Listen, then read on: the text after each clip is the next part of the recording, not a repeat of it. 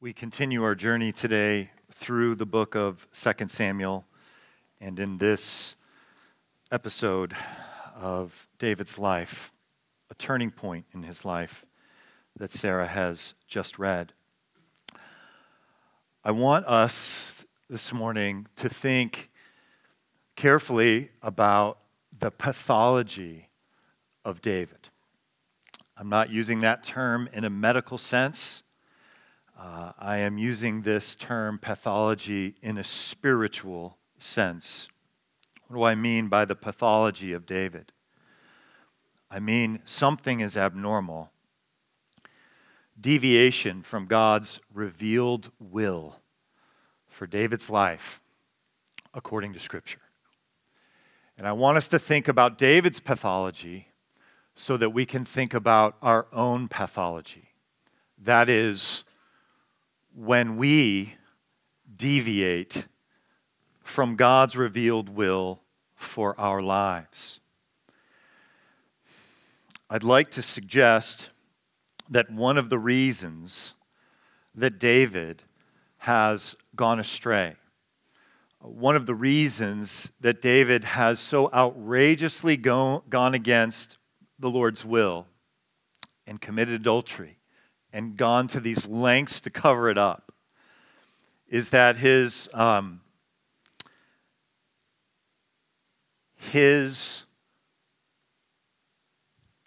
you ready for this word? This is a word you've never heard before. Have you heard of the word hidden? I'm having trouble with the words. Can you tell that in my brain? There is an imaginary device called a hidden-meter. You got that? Hidden-meter. And I'm stumbling over the pronunciation of that. So just say, help him, Lord. Say, help him, Lord. Where did I come up with this idea of this imaginary device of this hidden-meter? Well, I didn't come up with it. It came from this dude, Francis Ysidro Edgeworth. And I think this imaginary device will actually be helpful to you and to me to think about today and in the future. So what is this device? In his book from 1881, here's where this word hidden-meter comes from. And David's hidden-meter needs recalibrated. All right, here we go. Let there be granted to the science of pleasure what is granted to the science of energy, to imagine an ideally perfect instrument, a psychophysical machine, continually registering the height of pleasure experienced by an individual, exactly according to the verdict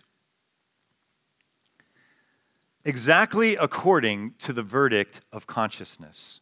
From moment to moment, the hidden-meter varies. Easy for me to say. The hidden-meter varies. The delicate index, now flickering with the flutter of the passions, now steadied by intellectual activity, low sunk whole hours in the neighborhood of zero, or momentarily springing up towards infinity. I want to suggest that David's hidden-meter needs recalibrating.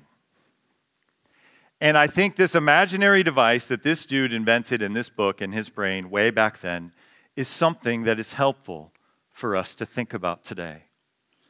I think you're aware of this, but let me just remind you that God's will is for you to be joy-filled, for you to have pleasure in your life.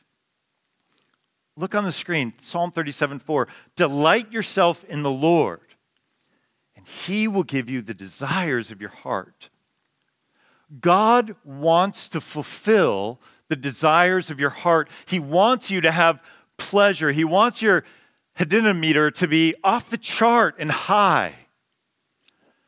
But our desires need to be in the Lord. God wants you to be a joy-filled person. In fact, He commands it.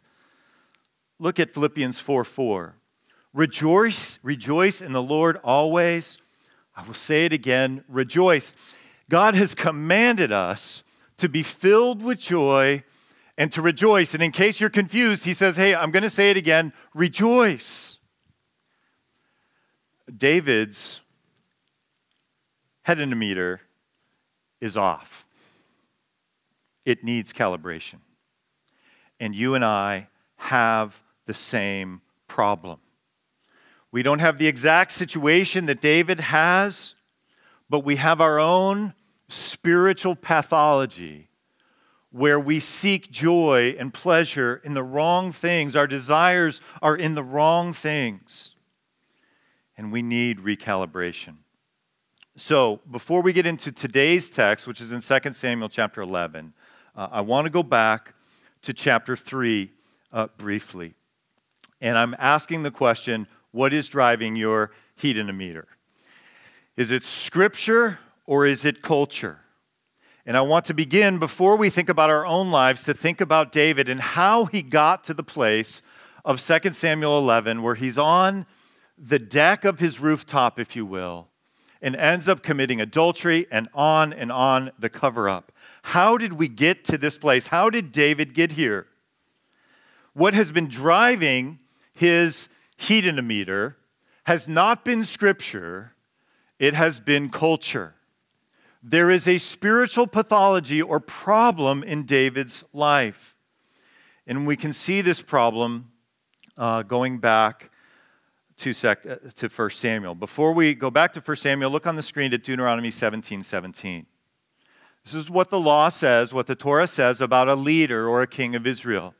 It says he must not take many wives, or his heart will be led astray. Our hearts are designed by God to have these great desires that are fulfilled when we are desiring the Lord, when He is at the center of our desires and our thoughts. And our hearts go astray, and our hedometers need recalibrated when we are desiring the wrong things. And so the culture of the ancient Near East for kings was to have many wives. And so the law says, don't conform to the culture, conform to this. Don't do this. Now on the screen, if we look back at 2 Samuel chapter 3, it says, sons were born to David in Hebron. His firstborn was Amnon, the son of Ahinoam. So there's wife number one. And then we have his second son, Chileab, the son of Abigail, wife number two. Then we have his third son, Absalom, the son of Maacah. And then we have Adonijah, from his wife Haggith. We have Shephatiah, the son of Abitai, his fifth wife.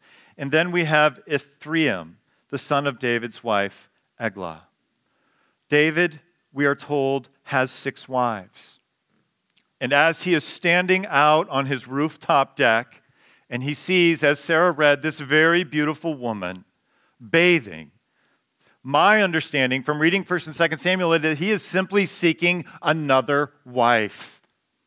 As he sends people to find out this woman's identity, he learns her identity and that she is married to Uriah, and he makes this crazy decision to send for her anyway.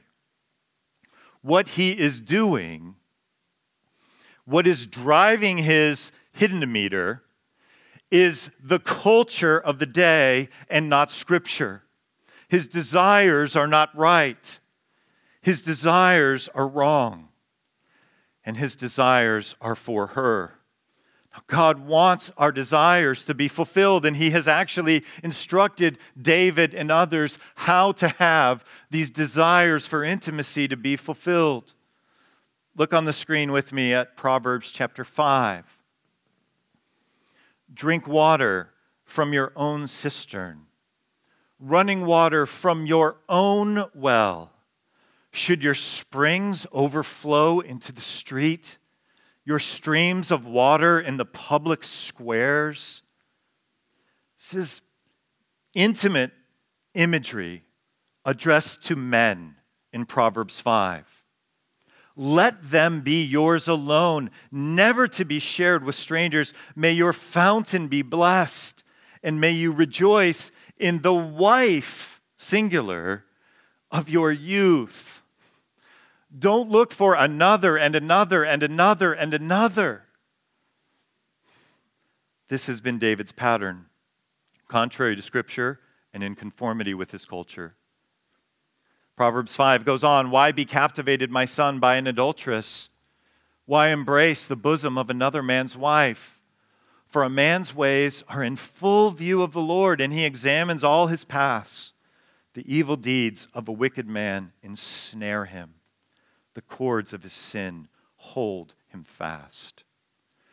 What David thinks is going to give him great pleasure, it does actually for a moment, but it is followed by an ensnarement, by this spiritual bondage, by cords of his sin that hold him fast, that are multi-generational, that are terrible. And so his hidden meter needs recalibrated. He is not thinking biblically. He is not thinking about delighting the Lord. He is not conforming to Scripture. He is conforming to his culture. He is saying to himself, I've got this, and he gets it. It is a tragic turn in his life. What is driving your hidden meter? Is it Scripture or is it culture? As we think about David's pathology, his spiritual deviation from God's word, I want us to think about two more categories now.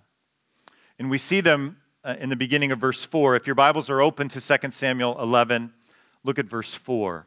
We'll get to our text for today, which begins in verse 6 in just a moment. But in the beginning of verse 4, David sent messengers to get her. As I just referenced, he had the opportunity not to send them when he learned that she was married to one of his most faithful servants, one of his most faithful soldiers, one of his mighty men. But his hidden meter is off course. And so he sends these messengers to get her. And what he is not experiencing is those around him being lovingly intrusive to his life. They are simply doing what he says. I think there was an awareness of what was going on within his servants in the palace that night. He sends someone to figure out who this woman is. He learns who she is. And then he sends people to go and get her. What he really needed was someone to break into his life and say, hey, what are you about to do? What is driving your hidden meter? He needed someone who truly cared and would disobey the orders to go and get this person, or at least find someone who would speak to him. Maybe they didn't have the authority to disobey these orders, but they could have gone and found someone who was close to David, who was an authority figure, and said, hey, would you go and have a conversation with him? This is about to go down. Do you have people like that in your life? When you are going in the wrong direction, when you are blind to your blindness, David is blind to his blindness. He needs someone to step in. We're eventually going to get to the point where God supernaturally sends someone to lovingly intrude into David's life. But nobody is doing that right now. So we have to have people around us that love us and care about us and can intrude into our lives and help us get on course and recalibrate the hidden meter in our lives. Look back at the text. We're at verse 4, looking back at verse 4. So he sent these messengers to get her. Then she came to him, and he slept with her. One commentator says this, like any other man, he feels attracted by the beauty of that woman. This is what happened as he's walking on the rooftop deck of his life. And what is going on inside of him is something that goes on inside all of us. I'm not referring to lust here, but I'm referring to the tunnel vision that he has. You can abbreviate this tunnel vision that I'm describing with these letters. You all know what this means, right? What you see is all there is. What you see is all there is. This is a phrase that's used by an author named Daniel Kahneman, and it is a helpful phrase or a helpful acronym, a helpful whatever code word. What you see is all there is.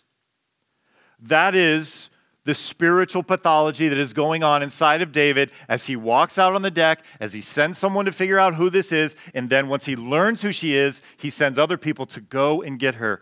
What you see is all there is. He's got tunnel vision.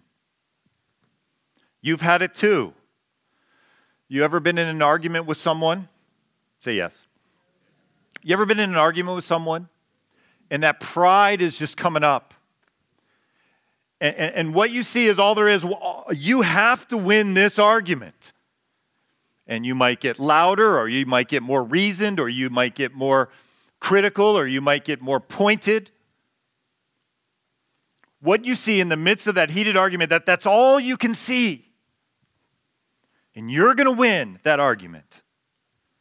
That is the dangerous spiritual pathology that is going on in David's life as he walks out on the deck and sends his servants eventually to get another man's wife, a man who is incredibly faithful and loyal to David.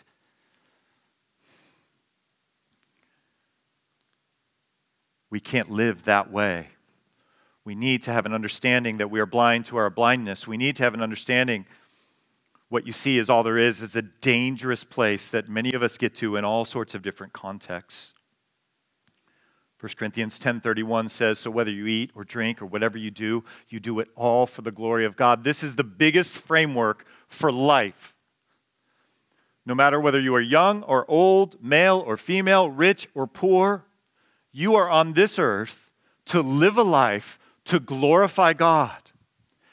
And the good news that is in the Bible is that he wants you to do that with joy, with happiness, with pleasure. He wants your hidden meter to be off the chart. He wants you to eat and drink in such a way that you glorify God. He wants you to walk around on the deck at night in a way that glorifies God. He wants you to be in front of the screen in a way that you glorify God. We are God-glorifying creatures. That is what he has intended for us to be and do. But what happens in our lives is what you see is all there is. And we forget that we are living for the glory of God. We forget that God even exists. We forget that he knows our thoughts. We forget that he knows what is best for our own joy and satisfaction and fulfillment. And we go our own way, and I'm going to win this argument. This is all that exists, and I'm going to win it. Whether it's pride or whether it's lust, we need our hidden meters recalibrated. What is driving your hidden meter? Is it Scripture or is it culture? Is it I've got this? Do you have people around you who can intrude into your life when you have a spiritual pathology going on and you're deviating from the Word of God and you are going to be suffering? And your joy quotient, your happiness, your fulfillment of desires are going to be going down. Is it what you see is all there is, or is it the glory of God? This is how we are intended to live for the glory of God. In our text today, David is still lost. He's lost in this moment of what you see is all there is. And he is thinking of himself. He is not thinking of the Lord. He is not thinking of others. And he has sinned in a way that will have massive, multi-generational consequences. And those consequences continue in today's text, which we're going to look now at verses 6 through 13. Look at your Bibles with me. 2 Samuel 11 and verse 6. He's just gotten word that she's pregnant. Here's David's response in verse 6. So he sent this word to Joab. Joab's out on the battlefield where David should be. Send me Uriah the Hittite. And Joab sent him to David. When Uriah came to him, David asked him how Joab was, how the soldiers were, and how the war was going. Let's pause here for a moment. So the reader here, the omniscient narrator of 2 Samuel, wants us to see how outrageous this is.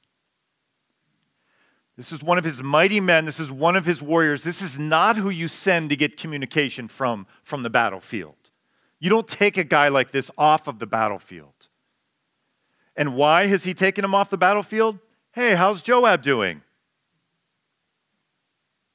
Hey, how's the war going? He uses the word shalom here in the Hebrew text. Is there peace? The skillful writer, inspired by the Spirit of God, wants the reader to see the outrageousness of this communication. So Uriah the Hittite is with David. Verse 8. So David says to Uriah, go down to your house and wash your feet. Now, that is a very strong statement, wash your feet. What does it mean? It means two things. In that culture, feet got dirty. People were often barefoot or wearing sandals. Didn't have the kind of showering and hygiene that we have. And people's feet smelled bad. So on one level, he's saying, wash your feet. Go to your house. Take a shower. But that's not really what he's saying. This is another way to say something that you don't say in this sort of setting, or really in any setting. There's certain subjects that are very difficult to speak about, even when you're with one of your trusted soldiers. So what he's saying, by saying wash your feet, is to go and be with your wife. This is what he's saying. Look at Uriah's response. So Uriah left the palace, and a gift from the king was sent after him. Curious what that is. It's cigars. I don't know what he sent him. He sent him some sort of gift, a meal, a bottle of wine. But Uriah slept at the entrance to the palace with all his master's servants and did not go down to his house. This is a faithful Hittite showing the Israelite David how to love God, how to live. God is not so concerned with your ethnicity or your race. We have almost no Jewish people here today, but he does not care that much whether you are Jew or Gentile or slave or free or rich or poor or barbarian or Scythian. What God cares about is that you love him with all that you have. And Uriah the Hittite is faithful to the God of Israel, and the Israelite king is not. He doesn't go to his house. He doesn't go to his house. Back in 1 Samuel 21, you might remember, David is not in the palace, not hanging out, but he's on the battlefield with his soldiers, where he should be in chapter 11. And they come across the priest, and they need some bread. And he asks for bread, and the priest responds, have you been, to paraphrase, have you been godly? Have you stayed away from your wives? This was the culture of battle in the ancient Near East. Look at David's response in 1 Samuel 21. Indeed, women have been kept from us as usual whenever I set out. We don't have little trips home when we're out in the battlefield at war. This is what's normal. This is what David is saying in 1 Samuel 21. And this is what Uriah the Hittite is saying to David in 2 Samuel 11 as he's hanging out in his palace when his men are on the battlefield at war.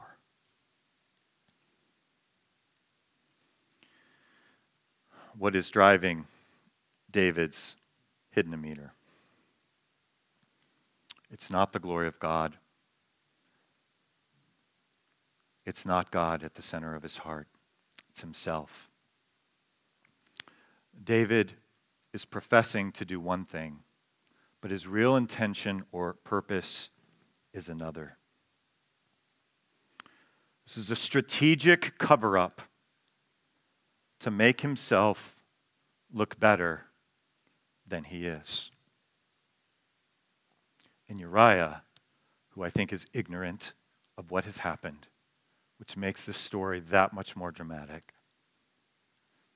won't go to his house to do what he could do. Wouldn't be a sin, but this isn't what men do when they're at war in the ancient Near East. But David has done more than that. He's betrayed the Lord. He's betrayed Uriah. He's betrayed Bathsheba. And so his hedonometer needs recalibrating. And the way to recalibrate it when our spiritual pathology is discovered is to confess. David should be confessing to Uriah and to Bathsheba, and most importantly to the Lord, but instead he is covering up.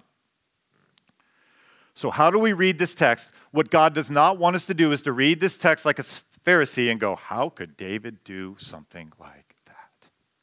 That is exactly how not to read this text. The way to read this text is, in what way might I be similar to where I'm blind? I've got a certain spiritual pathology in my life, and I want to make myself look better than I actually am. I don't have someone lovingly, intrusively butting into my life and saying, hey, bro, you don't want to do that. That is the way to read this text. The way to recalibrate the hedonometer, the joy, the happiness in David's life is through confession. And instead of pretense, to speak honestly and genuinely with this man who's serving him faithfully on the battlefield and serving God faithfully moment by moment. Cover up or confession. David is choosing cover up. He is pretending to be one thing, to do one thing, but he's actually doing another. He's pretending to show this great blessing to Uriah. Well, let's finish up our text for today. Verse 10. When David was told Uriah did not go home, he asked him, haven't you just come from a distance? The battlefield's far away. Why didn't you go home?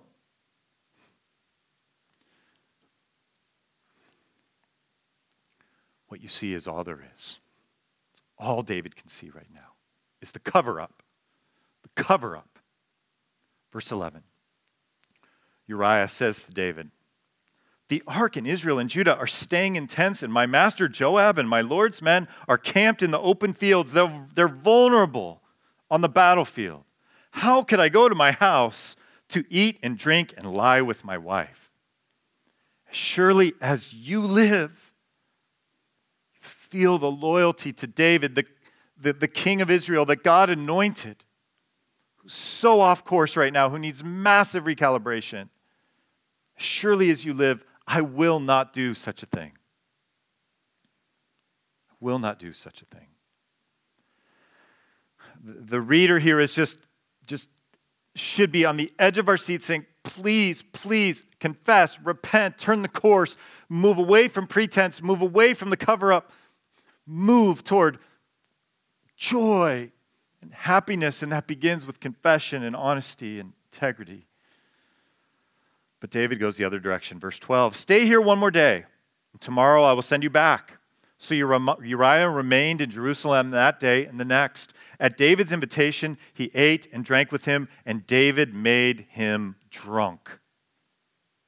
But in the evening, Uriah went out to sleep on his mat among his master's servants. He did not go home. Uriah is a good and godly drunk.